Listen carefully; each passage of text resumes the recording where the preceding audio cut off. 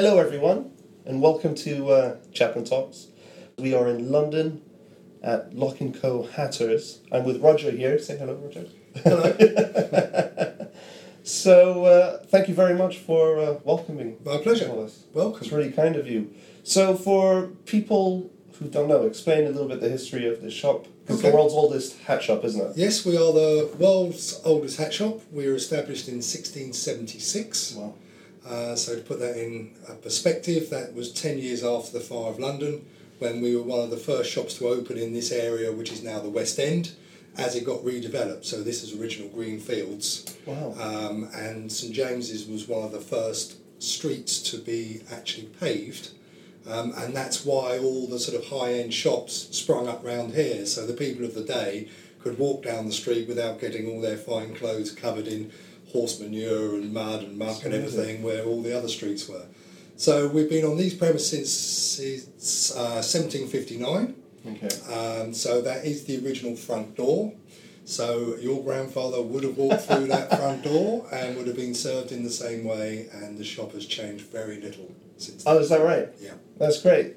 Yeah, so if people are wondering why I've decided to come here, it is because they've made hats for my grandfather, which we'll get to. But you've also made hats for numerous other very well-known We're very clients. fortunate over the years to be patronised by many famous people. So from history, you might say, so we can go back to Lord Nelson. He wore our hats. He actually wore one of our hats when he died at Trafalgar. Mm-hmm. And we have on display the ledger behind us, which was the last hat he bought from us before Trafalgar. Wow. But also people like the Duke of Wellington, and then Winston Churchill famously was one of our good customers before and during the war. But also to bring it right up to date, we have quite a few of the good and the great, and of pop stars and film stars and politicians of the present day as well. So we're very proud to have people come in because they know of Lock & Co. And they want to come in and be fitted for, we'd like to think, one of the best quality hats you can buy. Yeah, definitely. Quite funny about Churchill, then you go to the cigar shop just up the road as well. That's right, Fox is up the road, and that's the thing, it was like a one-stop place for people. Go to St James's, you get his shirts made just round the corner at Terminal Lasses, bought a cigar on the way in, and probably smoked it while he was being fitted for his bowler hats and his hombos. So, yeah, brilliant. That's amazing. And so, the origin of the bowler hat started here, didn't it? Yes. So, of course, Chaplin, famous for wearing a bowler hat. He's probably one of the most famous bowler hat wearers of all time. So, yes, we invented the bowler hat in 1849.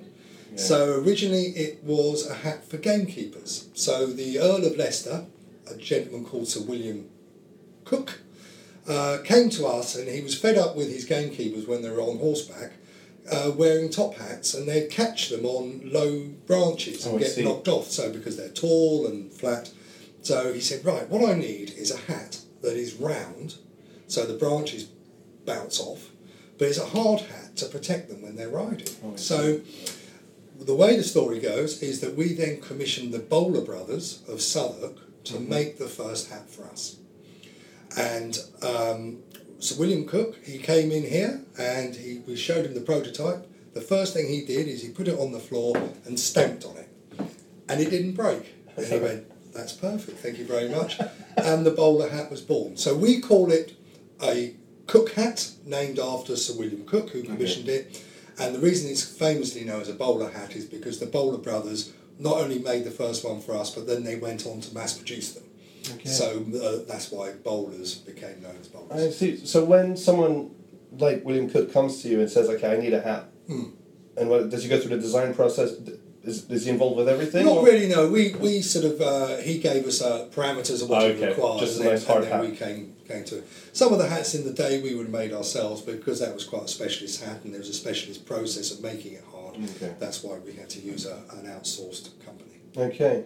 And then the bowler hat did explode. I mean, it exploded. Oh, exactly. Yeah. It's funny. The history of the bowler hat is the hat that won't die. It's amazing. It's had so many different leases of life. Started off as a gamekeeper hat. Then Victorian railway workers wore it.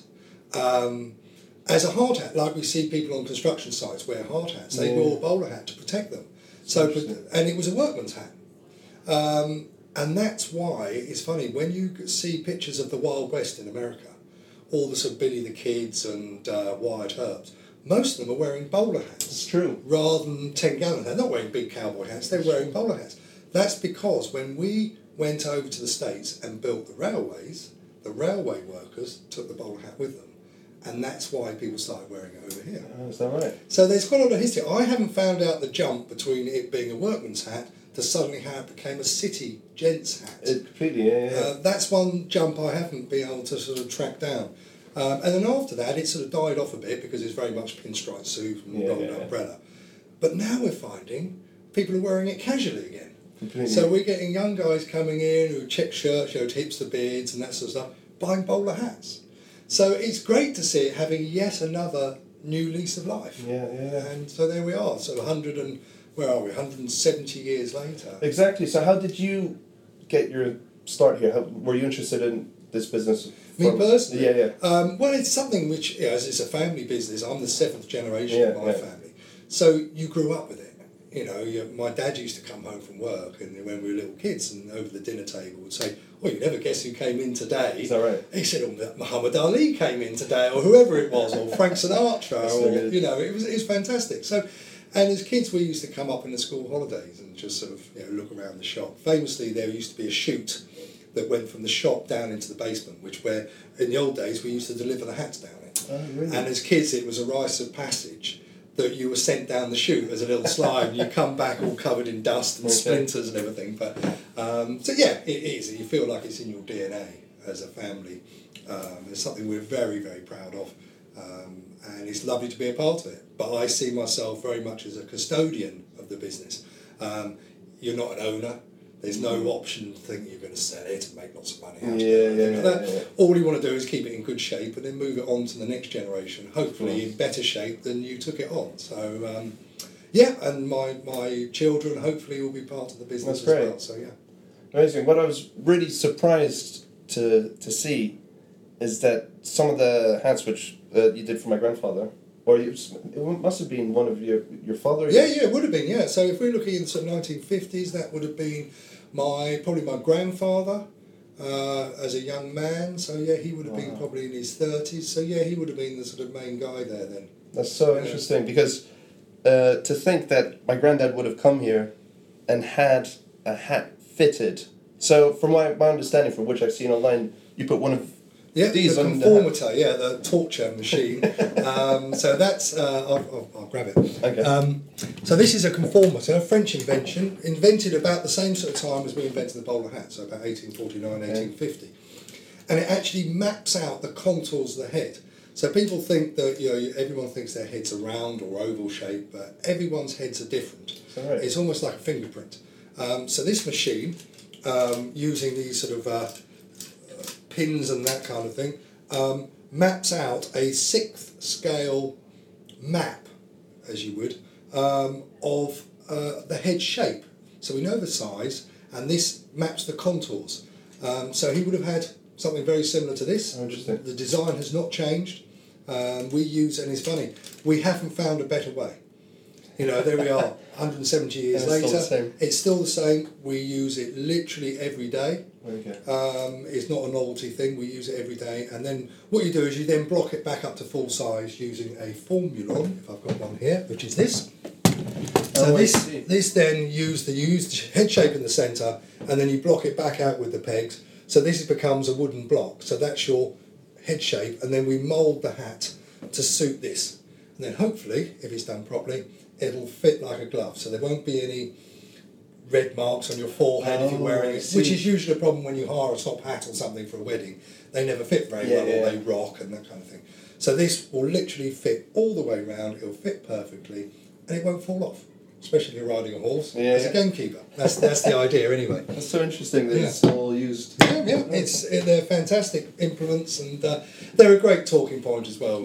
Someone came here, one of our sort of more well-known customers, and he described it as quite steampunk. And I think that's quite a good description, It is. actually, you know, because it's got that sort of Victorian sort of madness about Completely, it. yeah, no. But for all the Chaplin fans out there, so he would have, my grandfather, Charlie Chaplin, would have come into the shop in 1952. Mm-hmm.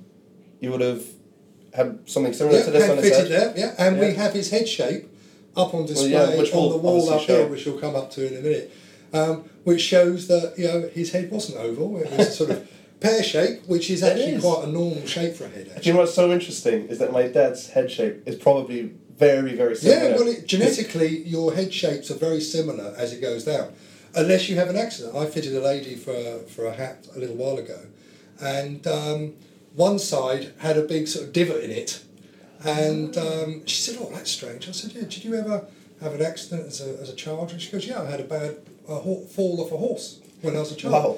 And that's obviously left an imprint That's in the head. crazy. Yeah. But generally, yeah, you can see sort of family resemblance. Okay. Yeah. And so this would have been just after he was sort of not kicked out of America, but he came to England and then his visa wasn't renewed to go back to America. So Yeah. he came and he was in the Savoy, Yeah. more or less living there. Well, the ledger says that he ordered the hat and then he wanted it delivered to the Savoy. So obviously that's where he was living, and it's nice to tie it all in like that. Yeah, no, really. And as well, you did hats for my Father. great-grandfather, Yes, so his yes, father, he did, which yeah, is yeah. really amazing. I can't believe the history. When I found out, I was really shocked. So Actually. that was sort of late 1800s, I imagine. Exactly. Yeah. Exactly, yeah. He was in vaudeville, so I guess you always have to dress Yeah, sharp. yeah. Well, everyone wore hats in those days. Yeah. You know, so even in the sort of 50s, it was de rigueur to wear hats. So it was almost part of your uniform, you know. Yeah.